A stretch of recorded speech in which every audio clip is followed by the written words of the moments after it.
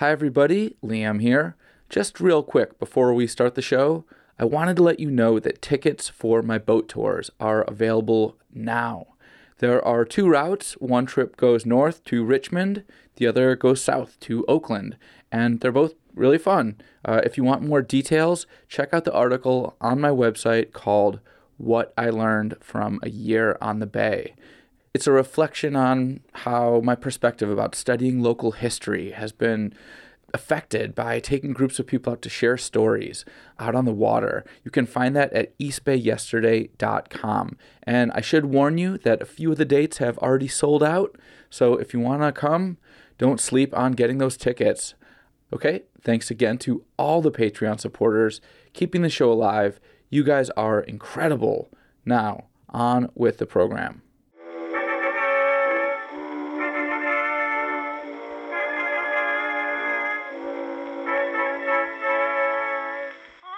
You're listening to East Bay Yesterday. This show is about history, but it's not stuck in the past. Let's begin.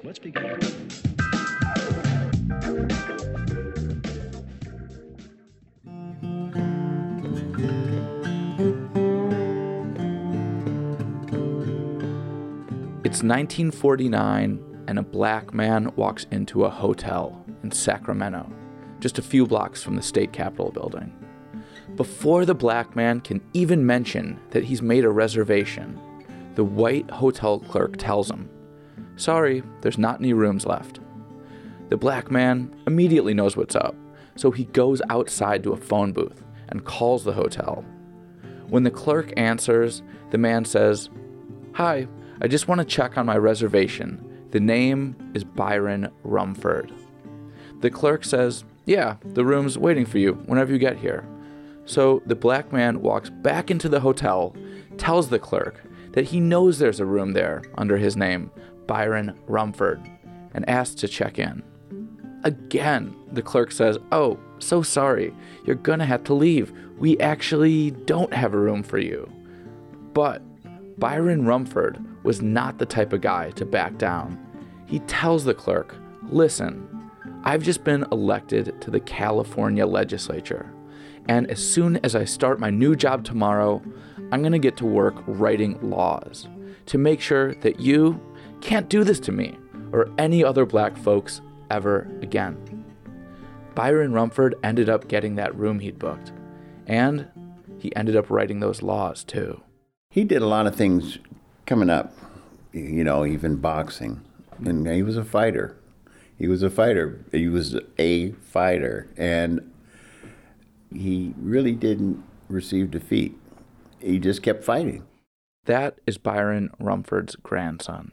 I am William Byron Rumford III, born in Berkeley in mid-50s, 55, and I've lived here all my life. A few years before Byron III was born, during the 1940s, you would have seen signs in some Berkeley shops that said things like, "No Negroes."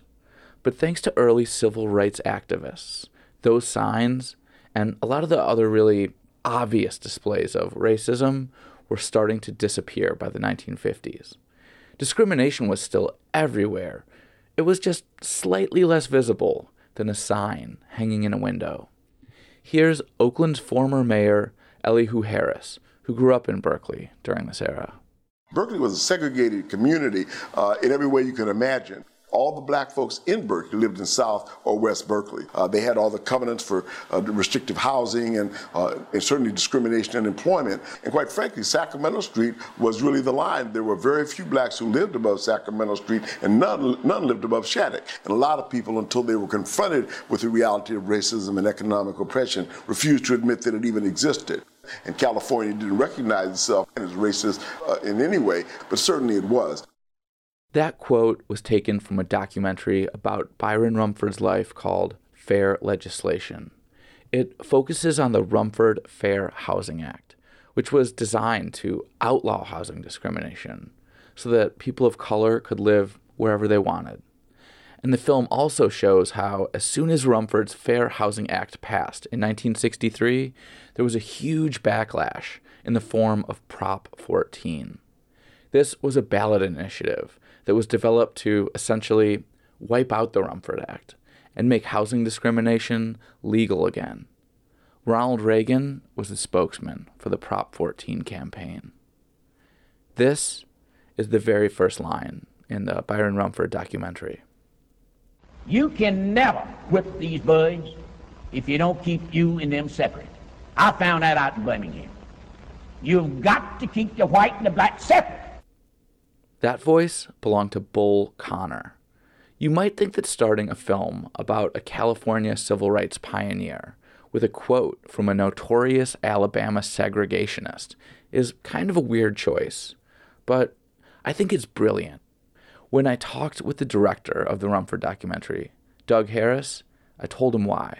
One of the reasons I appreciated that Bull Connor quote about this kind of overtly racist guy saying you need to keep the blacks and whites separate is because the pro-Prop 14 people that wanted to repeal the Rumford Act, most of them weren't as upfront about their racism. They were saying, oh, this is about personal liberty, this is about protecting property values, but you peel back those arguments and at the core of it, it's racism, right? So in a way, the Bull Connor quote is kind of an honest perspective, even though it's disgusting and appalling. At least he was being honest about what his motivations were as opposed to the Ronald Reagans of the world. Yeah, and you're absolutely right, because Southern racism has a more, it's more direct, and you know it, and you feel it, and you see it, versus some of the racism that existed here in California was a little bit more covert. It was kind of disguised. It still exists today, but, we have to constantly chip away at it, these racist things that are happening, and in particular with housing. Everybody knows that the Bay Area is in the middle of a massive housing crisis. One of the factors of this crisis is displacement. As prices continue to go up, more and more black and brown people who have lived here for generations are driven out. At the same time, there's been a kind of reverse white flight, with towns like Berkeley becoming more racially and economically homogenous. What we're seeing is the resegregation of California. Some folks say that this is just an issue of supply and demand. Build more housing, prices will go down. Voila, problem solved.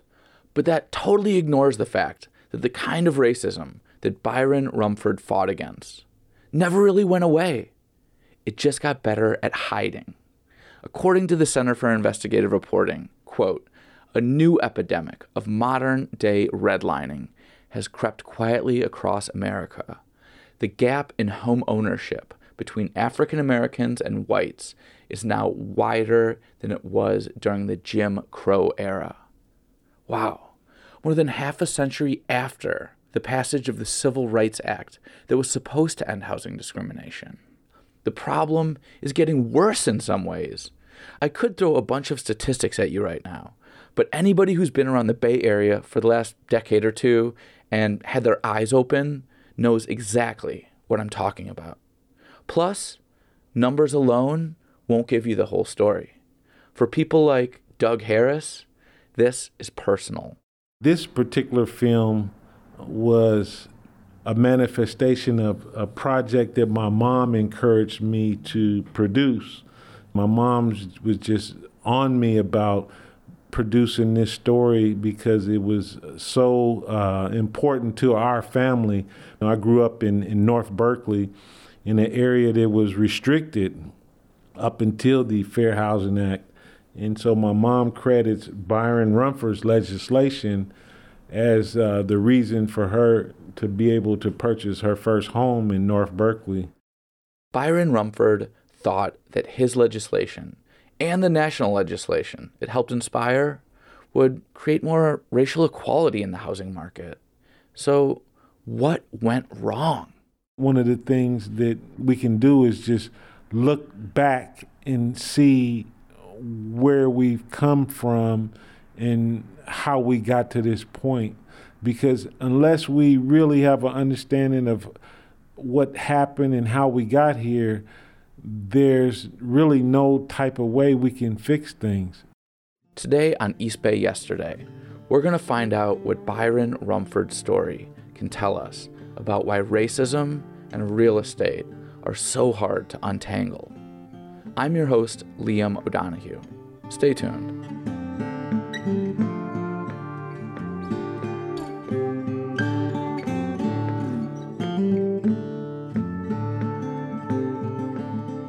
Byron Rumford was born in Arizona in 1908. His first exposure to activism probably came from his grandma, who protested when the school district where they lived decided to start segregating students by race.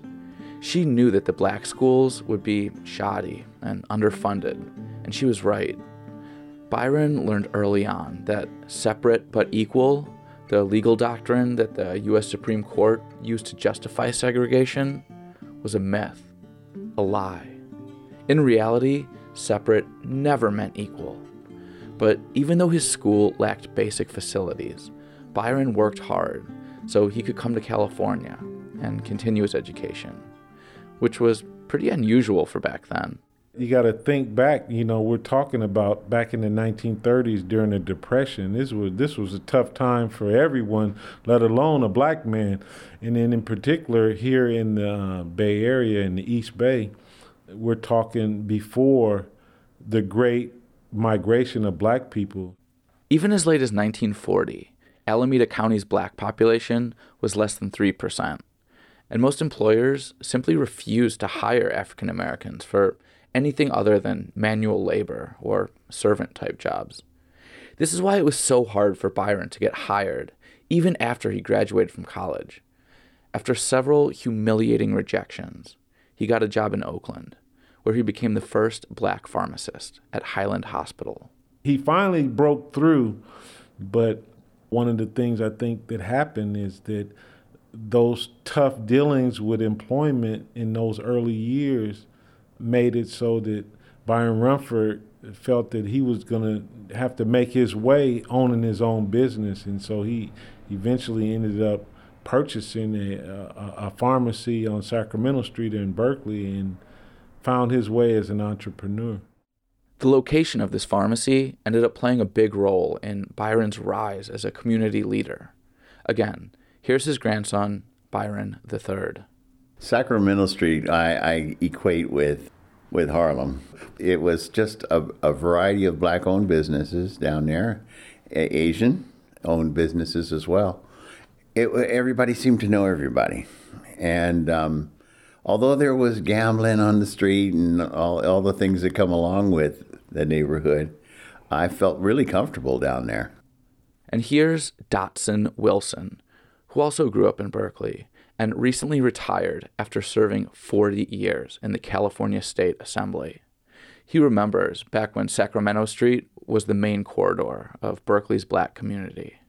My mother taught at Longfellow, and we would sometimes go down to the pharmacy or whatever.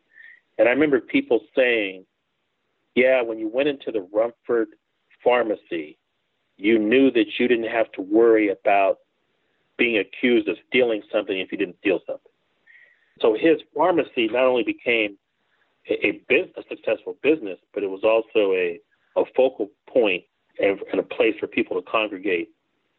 So how did so many black folks end up in South Berkeley? Doug Harris covers this in his documentary.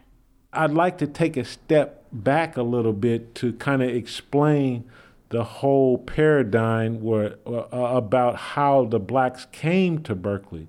And it was unveiled in this documentary through one of our great Bay Area journalists, Belva Davis. In the documentary film, in her interview, she spoke about how when the Japanese were interred during World War II, that freed up a lot of housing, and that's where the blacks who came in from the South, they kind of moved into the homes that were left by the Japanese. And then that's how there became a black population, a heavy black population in Berkeley. If you want more details on that, check out episode 18 of this podcast, which is about Fred Korematsu. But that's a very different story of institutional racism. Back to this one. When Byron Rumford wasn't running his store, he was busy in the early civil rights movement. He joined the NAACP and other local groups that were fighting against employment discrimination. From the University of California on down to the corner grocery store, they used their growing numbers to pressure these employers into finally hiring black folks. Long story short, in 1948, a state assembly position opened up to represent parts of Berkeley and West Oakland, and African Americans finally had enough voters in the district to elect one of their own. Byron Rumford managed to come out on top and win that election, which made him the first legislator in Northern California's history, African-American legislator. Just a few years earlier, the idea of a black man holding an elected statewide office would have been almost unimaginable. But the civil rights era was dawning, and hopes for the future were high.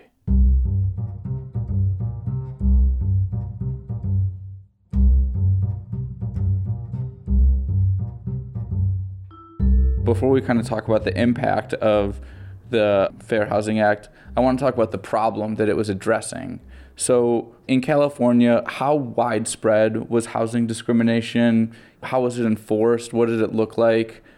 Well, what I'll do is I'll take our listeners back to a segment of the documentary that really hits close to home. You know, City of Berkeley passed a fair housing ordinance, and the citizens of Berkeley immediately put a referendum on the ballot to overthrow that decision by City Council for fair housing in Berkeley. Berkeley was not ready and did not want any type of ordinance for fair housing. They wanted to continue housing discrimination. And this was taking place at the very same time that Byron Rumford was working to pass his statewide legislation. So there's a ballot measure going on in Berkeley to cancel out fair housing ordinance in Berkeley. And then at the same time, you have the black assemblyman, Byron Rumford in Berkeley, working on a statewide effort for fair housing. I mean, it's like what happened in Berkeley kind of foreshadowed the backlash that happened across the whole state. You're absolutely right. The citizens in Berkeley voted it, said, hey, no, we want to continue things the way they are. And shortly after the Rumford Fair Housing Act was passed in 1963, immediately after that, the citizens of California came up with Proposition 14, which passed by 2-to-1 margin, and in some places a 3-to-1 margin. And can you explain what Prop 14 was all about? Proposition 14 was put on the ballot to kill the Rumford Fair Housing Act and to return the state of California into restricted housing. So it basically would make it legal again for people to deny. Yeah, exactly. Yeah. It basically wiped out the Rumford Fair Housing Act and allowed for housing discrimination throughout the state. Here's Byron Rumford. That's right, the man himself, talking about that Prop 14 campaign in an archival interview. They had made California the battleground for the showdown on housing legislation. There was numerous scare tactics which were used to frighten people into voting for this thing. And they felt if they could defeat this legislation here, that their chances of defeating it in other areas was very good. Who were they? Who was behind Prop 14? Well, Ronald Reagan was the front man, and he'd ride that role straight to the governorship in 1966. But the money was coming from the California Real Estate Association, and they were getting support from the National Association of Real Estate Boards. In other words, the real estate industry was leading the fight to keep California segregated. I'm wondering if you can talk a little bit about the way that the supporters of Prop 14 framed their arguments, because they weren't just coming out and saying, we're against this because we're racist, right? They had much more kind of a subtle or coded arguments. So what were the arguments that they were making, at least in the media, about why they opposed the Rumford Act? Well, the biggest argument that was stated by the California Realtors Association was property owners having the right to decide what they wanted to do with their property. And that's a really serious argument, in that, you know, if someone works hard for their property and they buy it and purchase it, for them to be able to have a say-so on who they can sell it to. It's really a really thorny situation when you really look at it. You know, another big argument is that if black people invade our communities, it's going to lower our property values. And so you had situations where once the Rumford Fair Housing Act passed and it opened up avenues where black people could move freely, that's when you found a lot of the whites moving to the suburbs. White flight. Yeah, exactly. They had the white flight. Dotson Wilson, that former assemblyman who we heard from earlier, he saw this up close. Here's what happened after his family moved to a white neighborhood just north of Berkeley, in Albany. I do recall a next-door neighbor. Don't remember his last name, but his name was Tommy. He's my age, right? The kid. And I was interacting with him, and then he tells me one day, he goes, "Yeah, we're going to move." And I said, "You're going to move?" And I said, "Well, why are you moving?" I don't know. I might have been like 6 years old, 7 years old. I don't remember the exact age, but I could take you to the part of the street when he said this. And he said, "Well, my parents don't want Negro neighbors." I mean, that's all I remember, right? And he moved shortly. He moved shortly thereafter.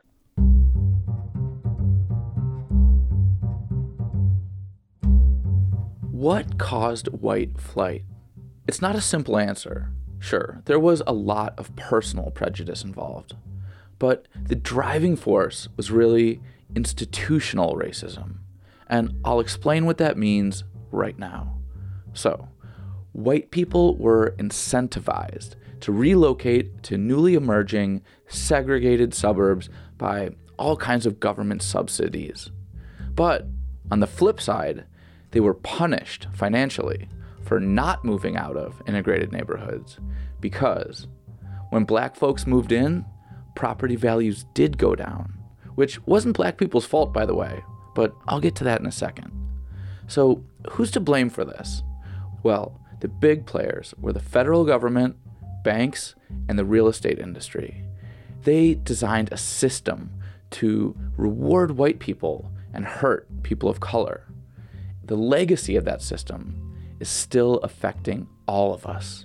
But first, let's look at how this started. A lot of it can be traced back to the Great Depression, with the creation of the FHA, Federal Housing Administration, and the HOLC, the Home Owners Loan Corporation. The goal of these organizations was basically to stabilize a very weak housing market by making it easier for people to buy homes, or if they already owned homes, pay their mortgages and avoid foreclosure. What they ended up doing was creating a framework of institutionalized racism in the housing market that persists nearly a century later. Okay, I'm going to pass this over to a housing discrimination history expert, Ryan Reft. Here's Ryan on the FHA and HOLC. What they do basically is they adopt many of the practices that have been put forth by real estate brokers and banks in the previous decade, meaning they do not like heterogeneity in neighborhoods. And in 1935, the HOLC has a city survey of around 239 cities, including California, and basically rank neighborhoods A, B, C, and D. And D is the worst, and those get what are called red line, meaning you're not going to give loans to them. And they are frequently neighborhoods that have either African American, Asian American, Mexican, Latino American, and sometimes to a lesser extent, recent European immigrants in them. And they especially do not want a mix of groups. So what that means is that when the FHA starts flooding the market, or I shouldn't say flooding, that's probably not the right term. When the FHA starts issuing loans to homeowners, they discriminate against these neighborhoods, which automatically sets up a playing field that the private industry is going to follow, even outside of the FHA loans. So you're going to be limiting those areas, how they can get money in the first place in terms of loans, and you're going to be funneling them into basically white communities. The Federal Housing Administration couldn't even really hide behind a financial argument to justify this racism, because their own research showed that blacks weren't any riskier to lend to than whites. But what the system did was set up a self-fulfilling prophecy, because once a neighborhood was redlined, it was pretty much guaranteed to go downhill. Due to the kind of steering to communities, often, and the fact that you do have like the Great Migration that occurs beginning of World War I and after World War II, brings more and more African Americans to the city. But they can only live in certain neighborhoods. So these neighborhoods, this housing gets overly crowded as well, and has more wear and tear because there's more people staying there, and yet they can't get the money up through loans to do renovations and upkeep. So there's this kind of reinforcement. So you see these communities decline, but it's not because they're any worse or any less capable of taking care of their homes. It's because they're actually under more duress and they're not receiving the same kind of financial assistance or access to credit that these other communities are getting. And that reinforces ideas about African Americans unable and other groups unable to take care of their communities.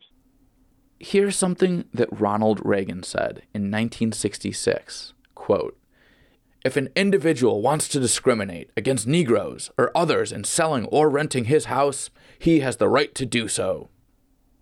Here's the crazy thing. If you would have asked Reagan if he thought that was a racist thing to say, he would have said no. And a lot of his supporters would have agreed. It's nothing personal, folks. We're just looking out for our property values. Just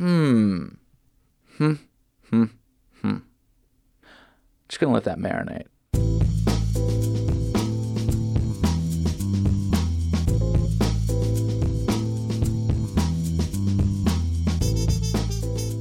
Throughout his career as a politician, Byron Rumford still worked at the pharmacy when he was in Berkeley. Sometimes he worked alongside his grandson. We worked the store together one-on-one, and I got an opportunity to meet and understand and learn. And there were times that he would just choose to speak to a person privately on the other side of the store, and I would give him that space, although I was trying to listen quite a bit. I always thought I could learn more if I listened to older people. And this one day, he was speaking of morals and values, and that's all I caught. And the guy actually left, but before he left, Grandpa pulled something out of his wallet, piece of paper, showed him, and put it back. So when the guy left, I said, "Grandpa, I heard you guys talking about morals and values." He said, "Yeah." And I said, "Didn't you pull something out of your wallet? What was that?" He said, "I'll show you." And he pulls out this check. And the check is dated late 40s. I think it was like 1949. And it was a sizable amount. And I said, "What is this?" He said, "This is a check a lobbyist gave me to vote a certain way on a bill." And I said, "Wow, and you keep it in your wallet? You've had it?" He said, "Yeah." I said, "Well, why do you still carry this in your wallet?" And he said, "Byron, to remind myself I cannot be bought." And I thought that was phenomenal. That's just wonderful. So he never cashed it? Never cashed it, and it remained there, and I wish I could see it today. Byron Rumford played by the rules, and sometimes it worked, even though his anti-discrimination law got killed by voters. Prop 14 was eventually ruled unconstitutional by the Supreme Court, and the Rumford Act helped set the stage for legislation that banned housing discrimination at the national level. But here's the thing about playing by the rules. It's hard to win when the whole game is rigged. Laws are meant to be broken.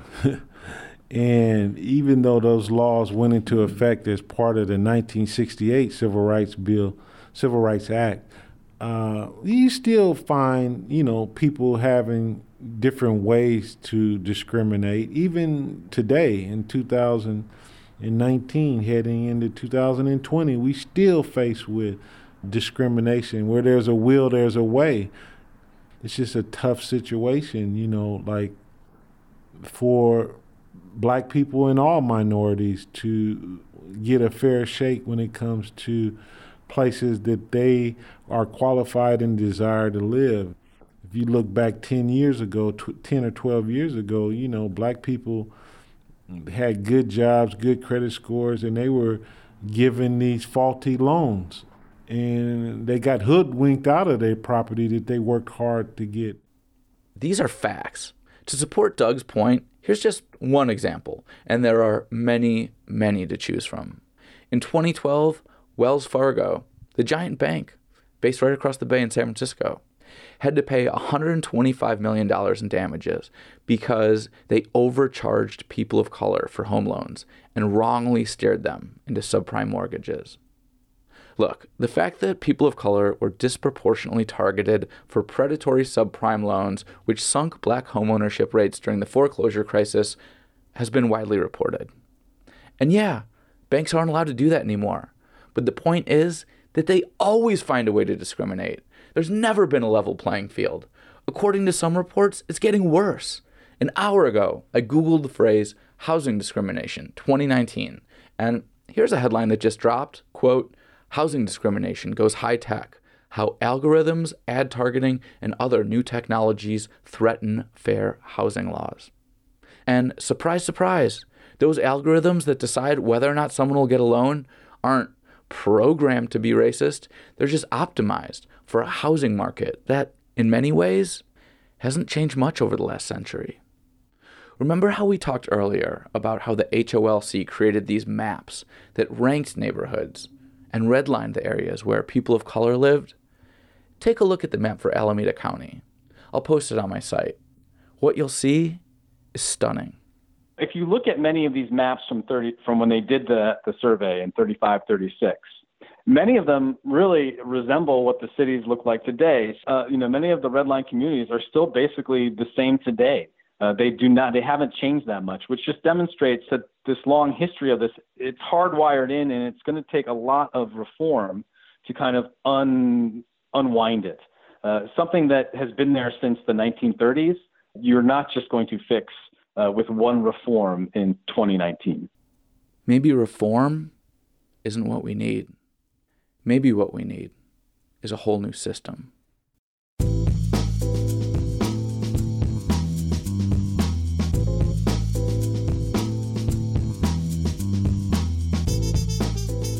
Thank you so much for listening to this episode of East Bay Yesterday.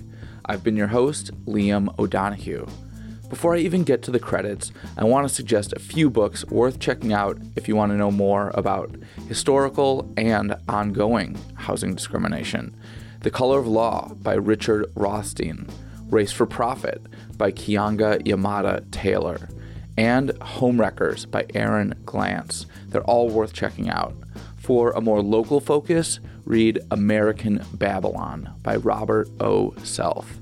Also, I'm going to link to Ryan Reff's really illuminating articles about this topic on my site, so go to eastbayyesterday.com if you want to find those. And if you want to see some really cool photos of the Rumfords and other pioneering East Bay Black families, check out the current exhibit at the Berkeley Historical Society. I'll link to that as well. All right. A few weeks ago, I put out a call for people to please support the show on Patreon, and so many of you stepped up. The response has been incredible, and I'm going to thank each and every one of my new supporters in the next episode. If you want to be included on that list and help keep this show alive, please go to eastbayyesterday.com and hit the donate link. Whatever you can give, $3, $5, it's all adding up to help give me more time to focus on making this show. Thank you, thank you, thank you. Also, don't forget to follow East Bay Yesterday on Twitter, Facebook, and Instagram. And just so you guys know, I would love to reach more people with this story. So if you could help me out by sharing this episode, I'd really appreciate it. Thanks. Okay, you can subscribe to East Bay Yesterday on Spotify and pretty much all the major podcast apps. And again, if you appreciate the show, please leave a rating and a review and tell people about it. Music for this episode came from Lobo Loco and Kevin MacLeod. The theme song music came from Anatech. Thanks again for listening. I'll be back soon with more stories of East Bay yesterday.